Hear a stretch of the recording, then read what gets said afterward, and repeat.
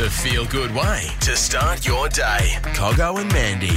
I think we've all heard what happened in Kyneton on Saturday morning, Mandy, in regards to the local footy, the under-18s, Kyneton versus Castlemaine. Absolutely horrific. Head out for your day to participate, with your teammates, bit of fun, exercise.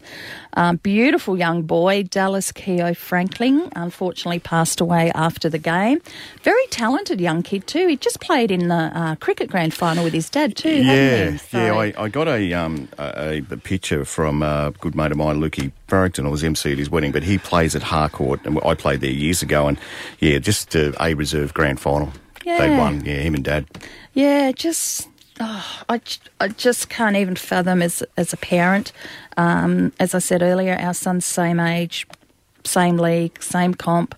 What would be like to, not return home with your child. But there are a lot of people struggling, whether you knew the family, the child or not. It's a matter of bringing up that emotion that a lot of people can struggle with, and you do, and it might resonate some past trauma of events. Also, very, very, very important that you do reach out. Here locally in Bendigo, I'd reach out to Mind Australia if you need to have a chat. They're there to support all ages. 1300 375 330. We'll put that on our Facebook page too, Cogs. But make sure you have a chat with your mates and so forth. Look, it doesn't matter what age. We've had devastating news with car accidents and young teenagers and that lost their lives in other high speed, appears to be high speed accidents. Just be cautious no matter what you do.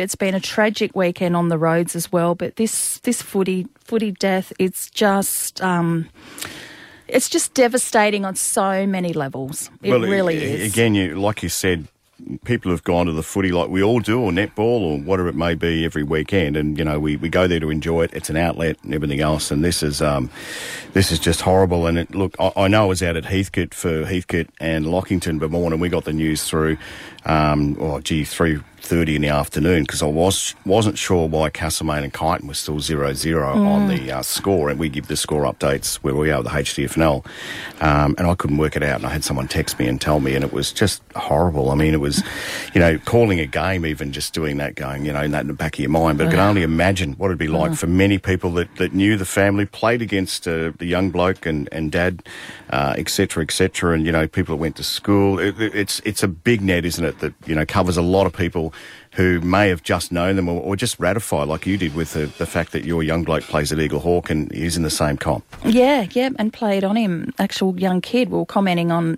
what an amazing, talented footballer he is. And then when you look at the results from that game, because he passed away after the game had just finished, and he's in the best players.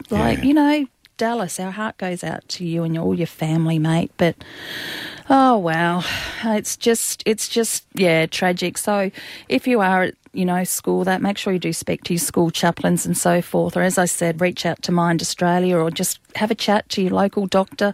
Just connect to someone. Talk.